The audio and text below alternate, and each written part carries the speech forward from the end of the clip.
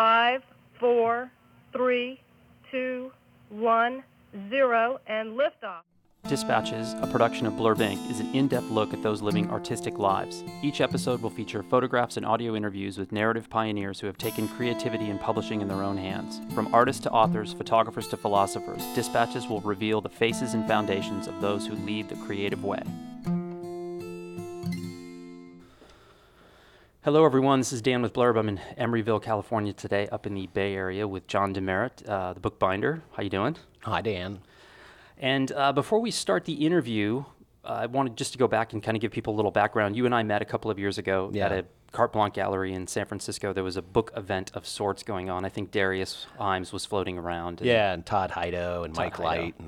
And I remember sitting all the muckety mucks. All the big wigs. I remember sitting and listening to you speak, and I didn't know you at the time, and I thought, God, that guy's like really down to earth, really cool, and has like an enthusiasm that was infectious. And then we sort of kept in touch after that. I've been over here a couple of times looking at books, and but you've got some new endeavors going on. I thought it was a good time to catch up. So ultimately, let's go back in time. When did books become a central focus for you? Since childhood. My mother ran a bookstore. I'm convinced this is why. My mother, I grew up in the, I came of age. I was born in '64, so my mother was the manager of a hippie co-op bookstore in Colorado. Where in Colorado? In Denver. All right. And she was the manager, and so that was my home away from home as a child. And it had in the basement, you could take macrame classes and pottery. And I'm also convinced that was part of why I may be so interested in making books as objects. So upstairs was kind of the books, and downstairs was where you made things. And that I think that was sort of a pre-aesthetic for me, that was an important connection. That I studied comp lit in college, and then I kind of fucked off and ended up here. And Which was when? 84, 85 or something like that in San Francisco. I was very lucky because San Francisco is traditionally been a hub of book production and more recently of art book production, and also for fine printing and also photography. Why do you think that is? Well, the first printing press came through the Panama Canal for the Pan Pacific Exposition. That was the first printing press on the West Coast, late 19th century. And I think so practically it was a hub for printing for commercial purposes. And then it also was, where a lot of the sort of imagination of the Western United States, particularly with, artists like Muybridge and all the photographers documenting this grand natural thing happening in the Western United States that naturally linked itself up to a lot of printing. And I think that's where a lot of that came. And then the whole literary stuff that was happening here at the same time. So there's a whole lineage, and then up through the Beat era and the 60s counterculture, that all of that has to do with a lot of publishing and a lot of art publishing. And so at what point did you say, I'm going to open my own business and this is solely what I'm going to do? It was all very, serendipitous. I stumbled into my whole background in bookbinding was vocational. I stumbled onto a job working for this great bookbinder named Klaus Recher. Oh, yeah. In San Francisco. Yeah. I don't know if you know that guy. I know that name. Yeah, and he had this studio in San Francisco where I was his sort of de facto apprentice for about 5 years. And then I worked at all the other shops around. And then one day, the shop I was working at, I kind of stormed off in a huff, and the next day I was in business. 95. 95. Yeah. And in terms of what you're doing now and what you were doing in 95, how much consistency is there and how much new has arrived? I've always been... it's been consistent in the sense that I do edition work. I make multiples for publishers and fine art printers and galleries and individual artists. I do more fine art now, especially after the 2008 when all the other work just kind of magically disappeared. Sure. We used to do a little more work we used to do a lot of prototyping for a couple of big Silicon Valley companies you probably heard of. Okay. And that kind of work all went away. All the commercial work went away, and I got what I always wanted, which was to work exclusively in the fine art world, pros and cons. That was my next question. Was it's there's many pretty interesting takes on when society goes through a trauma of sorts. What emerges from the art perspective is typically some pretty significant work. And yeah, it was interesting, and it's an interesting time to me, and it was interesting to me that's what sustained me because I expected that to go first, but it actually the fine art publishers, they were like, well, this is what we do. Right. So we've had to sort of wrap our, especially in the, this millennia, we've certainly had to wrap our arms around living in a hub, a technological hub, and which has become very interesting to me. And I think as a craftsperson, easy to poo-poo that stuff, but I'm actually really fascinated in that area where traditional, where in, my room, my studio, we try and keep it very, very basic. There's not even anything there with a motor on it. But outside of that, we're very interested in incorporating all these, just tools, for lack of a better word, Sure. to help us with our work.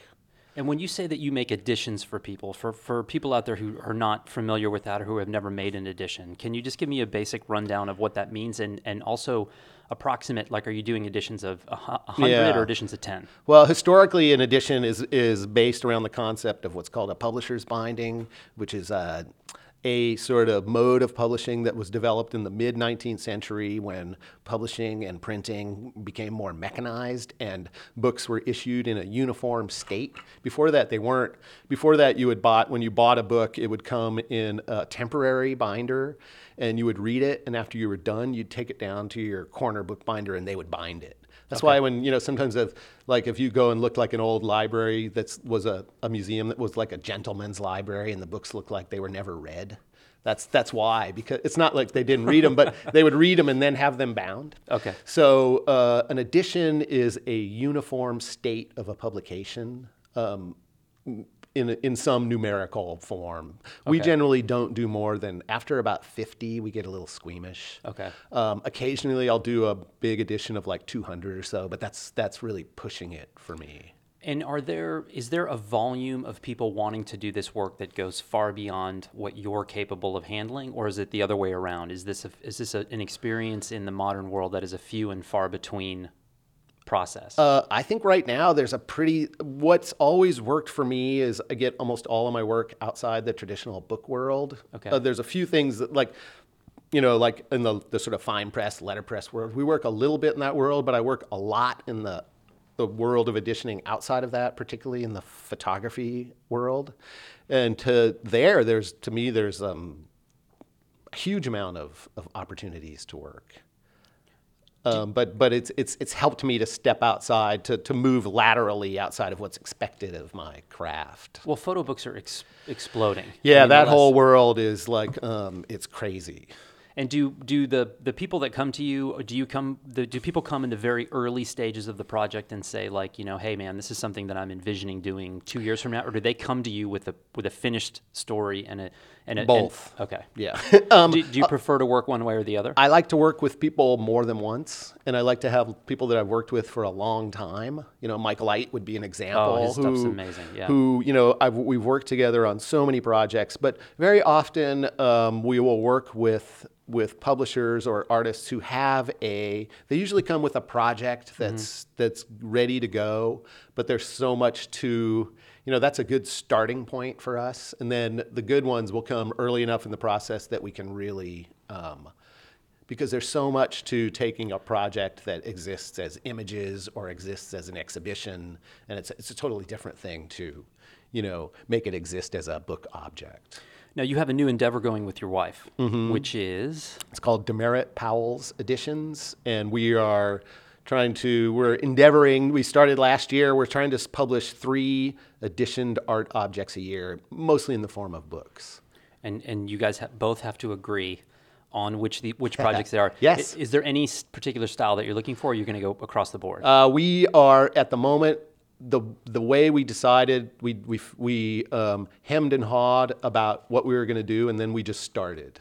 So so far we have produced 2 books, one with Clifton Metter and another one with Sofia Cordoba, which are photo-based. And then our third project is with a painter named Brad Brown, so that's a more conceptual book piece that has a lot of handwork in it and letterpress printing over it. So I don't know. Right now we sort of are treating our publication program like, do you want to be in our band with us while we make this book together? Yes.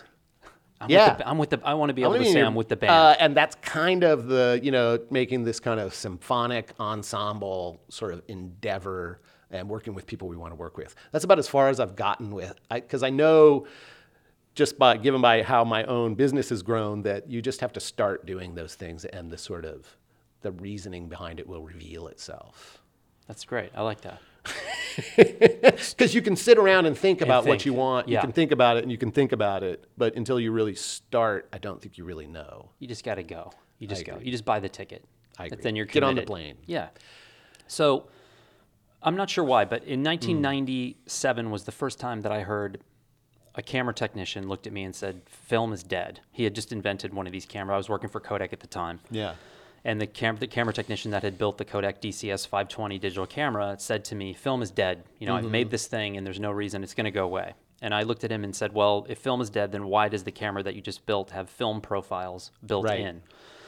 And one thing that I've heard a lot over the past 15 years is the book is dying. The book is dying. And yet we all know that the book is not dying. And in fact, Yeah, long live the book. long live the book. The book is dying. We're living in the digital age, and there's certain books. Let's say that they're literature books that people are consuming on a Kindle. We know that people like that. I have a Kindle. I read books on the Kindle. Yeah, me too. But even though this is the digital age, there has not only been a resurgence of the book, it's a pretty sizable resurgence. And Yeah. people have like really dug in. And what's interesting is it's coming in part from the youngest members of sort of the book world. Why do you think that is?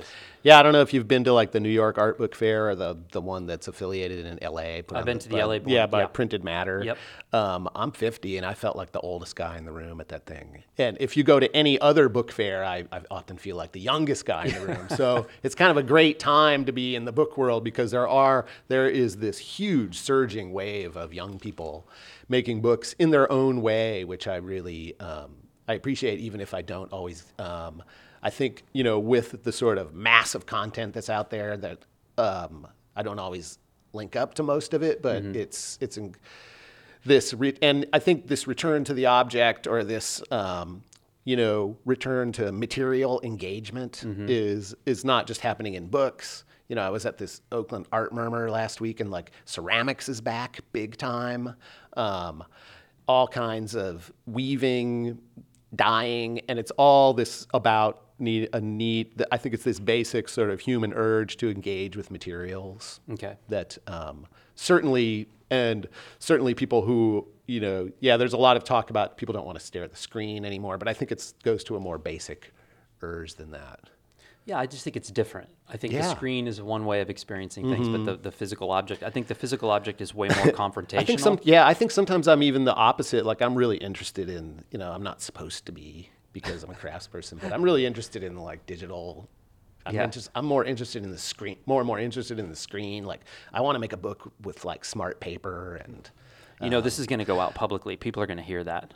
Good. Yeah. If anyone knows like where I can, On the same note, from the high-level book world, let's say the book elite, being as I work for Blurb, over the past few years, I've heard both, the pros and cons. You have people that look and say, oh, it's the worst thing that's ever happened. Yeah. And other people that say, this is fantastic. Well, how do you feel about new technology companies? Obviously, you said you just like the digital and the screen. So when it comes to sort of the ability that the average person has to make a book now, is that a good thing or is that a bad thing? I think it's a fine thing, and I think you can't. I think you can't discount the power of like on-demand stuff, and we certainly use it as a prototype. It can't do everything that you can do with like this sort of. We exist so much at this small end of the triangle, but I think the larger bottom end of the triangle has an equal sort of power to it. I think things like Blurb are sort of like. It's similar to like being able to design your own typeface. Like it's up to the user to like make something really bad. Yeah. So, and sometimes there's like a lack of sensitivity or education that comes from the user. Sure. But I think that's not necessarily a bad thing. It's just, Blurb as a tool is really very interesting to us. But not everybody uses it in the way that, Sure. Yeah, I've seen plenty of horrific books. Yeah, they're horrible, and I've seen plenty yeah. of horrific, like really beautifully letterpress printed books also that have Yeah. almost zero content. Yeah, but at least they look and Yeah, but they they're look looking- good, and yeah. there's a whole sort of there's some a whole sort of historical baggage that comes with them that gives them sort of veracity. Was there a specific book, let's say a sort of a fine art edition book that was the first book that you saw that you said that is pure magic? And what I'm after here is books that you love through your history, and where do you go to look for what other people are doing? Right now, I'm really interested in. I sort of go back and I can't think of like a real touchstone. A lot of the earliest books that I worked on when I first started bookbinding were really amazing. We worked on a lot of special editions for like Francesco Clemente and Ed Richet, Jeffrey Long. No, excuse me, Richard Long. More recently, I did some amazing projects with Richard Tuttle that really changed the way that I, and talking about material engagement. Of course, I loved Andy Warhol's books. I loved his, I love the Andy Warhol Index. I think that's an amazing sort of publication that exists as an art object. Right now, I'm kind of we're working on a huge amount. I don't know why. But right now, there seems to be this huge resurgence of photogravure. And we've worked on like 6 different photogravure projects, a lot of them for this publisher called Little Big Man in LA. Okay. And those ones are really inspiring to me. I think right now we're in a very, very high point. I sort of go back, we're working at a very high sort of subtle level of craft on those kind of things right now, which sometimes I'm like, oh God, this is just way too finicky, but it seems to work for the projects that we're working on now. There's a publisher in New York named Russell Merritt who we've been doing some work for that's really also super high-end letterpress work. Almost mystical that it's so well done. It kind of vibrates in a different way, even though it's books about letter forms. And where do you find inspiration outside of the book world? Are you a music guy? Are you an art guy and a film guy? And do you incorporate things that you find Yes. in these other... Short answer? Yes. Very much art and film. Film is, I would love to do more books with filmmakers because I think that the book form itself, and many people have said this, lends itself in a kinetic way to narrative storytelling, and just in the kinetic way that books operate can be broken down into a series of film, of frames. I think that can be, there's a lot of filmmakers I would love to do books with. I'm deeply involved in the art world just on a sort of daily basis in my work. That's one of the reasons that we started this publishing endeavor, is because we're very much interested in using our sort of knowledge and skill base as making books, but applying artists who don't necessarily work in the book, making books with artists. Okay. So that's very much where we're trying to make all those work, in terms of influence, that's where we're trying to make all those connections. Okay. So imagine me sitting here as a second-year art student, and I could be in illustration, design, photography, art, street art, whatever, any of the creative film, creative writing, and I am saying to myself, I'm going to be really good, and I want to be relevant, and I want to do an editioned book. I want to do a fine art object book. Yeah. What advice would you give to these people? Don't try and restrict it to your chosen media. Sometimes I think I think you certainly see that in the photo book world a lot. It's a little too. I think a lot of photo books would be more well served by bringing in more media, meaning more writing, more film, more and I think the book can be this container for so many, and this place of confluence for so many different types of media. I think the best kind of, the advice we give to a lot of art students now is try and be as post-media as you can, meaning it's all out there right now. And the best thing to call yourself is post-media. That means you can do everything. Like this artist, Sofia Cordoba, who we did this book, Infinite Encyclopedia, with, she's also in a band. She's a performance artist. She's an installation artist. And she's a fine art photographer. Yeah, And no problem. Yeah. And so earlier, before we started recording, we were talking a little bit about the fact that sometimes people come with a lot of tradition behind them, and they're a little bit afraid to break outside the mold. And in photography, it's especially true because there's like this real tradition. And how do you get around that? How do you get people to take a chance? Because what I found that people there's an adverse reaction to any perceived failure today. That failure is not an option. But also too, I run into quite a few photographers have said, "Oh, I would love to do such and such kind of book, but I'm afraid it will damage my catalog. Like I've got this already pre-established catalog, and everything has to fit in tune." How do you get around that? Sometimes I don't. And sometimes people come in and I'm like, well, yeah, you're a traditional silver gelatin guy, and let's do the most. Sometimes let's do the most straightforward thing that we can. And I'm not against all that. There's sometimes I feel like I am, but I'm actually not. And, but ones that we do a lot of, we try not to be too direct about those things. And I just try and use the power of suggestion, and I try and show what we've done before to sort of, you just say, this just makes this just makes your work better. Like if we try and go outside of what you're doing, or if you just, I have a lot of experience, and sometimes I think when people walk in and I can look at things that, especially if people have been looking at things for a long, long time, their microscope's way, way up. If they parachute in here, I try and I'm a lot more, less concerned about shooting my mouth off than I used to be. I just say what I ask people, do you want my opinion? And if they say yes, I give it to them. And how much of the process is collaboration? A lot. Yeah. Okay. And so let's say that I come in with an idea and say, this is what I want to do. What are the percentages of you saying, no problem, we can do that? Or the percentages of what do you think about doing X, Y, and Z? Mostly the latter. Yeah. Yeah, because people come in and they say, this is what we want to do. And that's a starting point for us. Okay. We say no a lot, just sometimes for technical reasons, or I just go, nah, don't do that. Or, but mostly a lot of times, it's with the ones that I really enjoy working with. That's a design progress. That's a design sort of process that we use to get to somewhere that maybe reveals itself because I don't know how things are going to end up. But mostly with the good stuff, they come in and we start with this germ, this seed of an idea, and then we go from there. So let's say that I come in and we do a project, and I've got this fine art edition book. Historically, what do books like these mean to the career of the artist who's doing the book? I think a lot of times, in my experience, when people come and they say they want to do fine art books, a lot of times there's an assumption that they're going to sell a pretty significant quantity and they're actually going to make money, which is incredibly rare and difficult. Yeah. And my point is always, look, if you only printed 3 books, depending on what happens to those 3 books, it can be an incredible success. Yeah.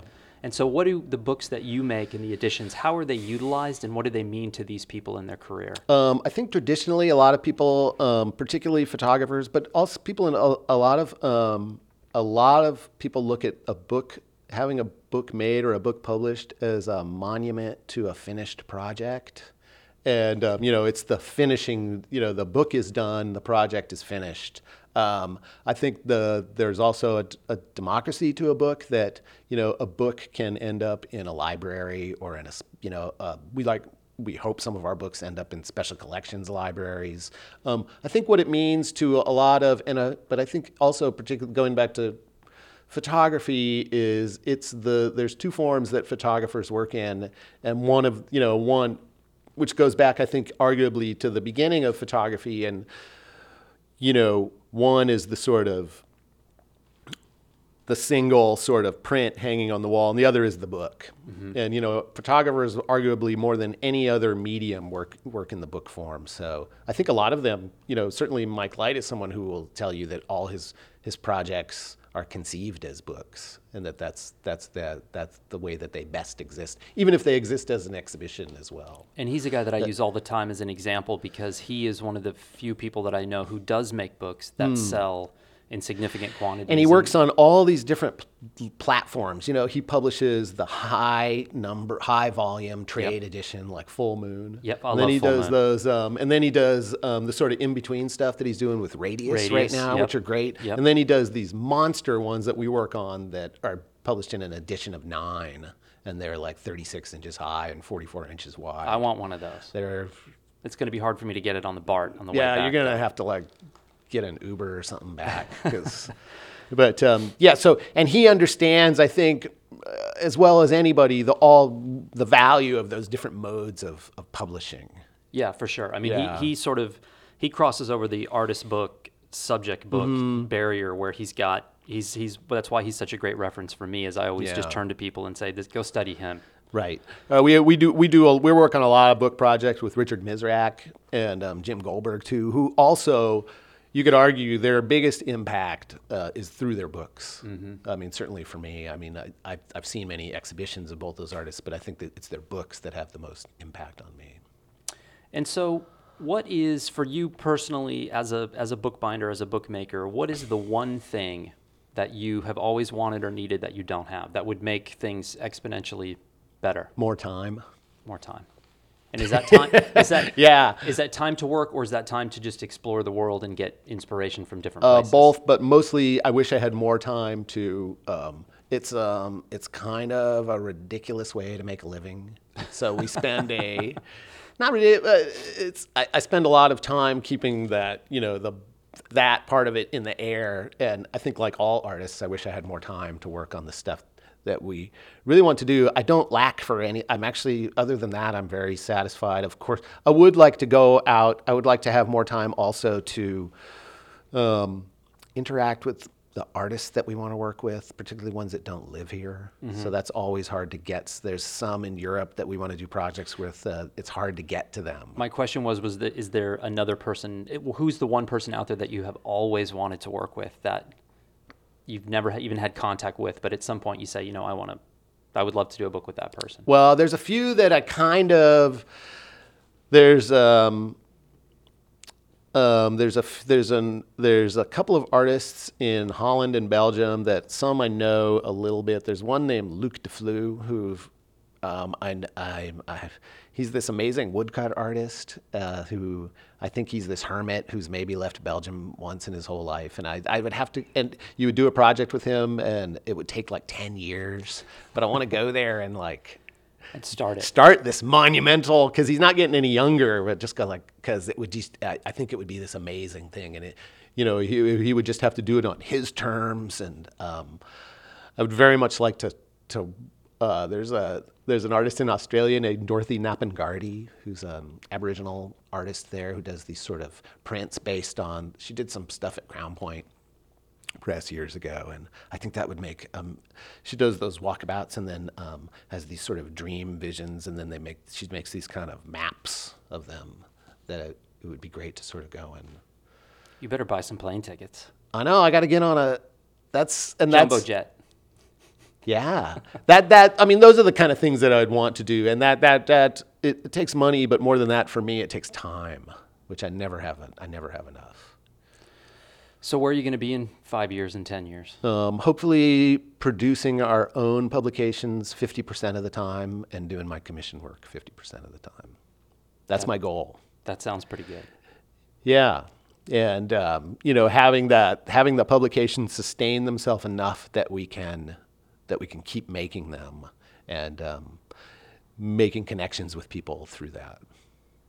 Well, I appreciate you taking the time. Thank you. It's always wonderful to talk to you. It's always very inspiring, and your studio is very inspiring as well. I cleaned it up for you.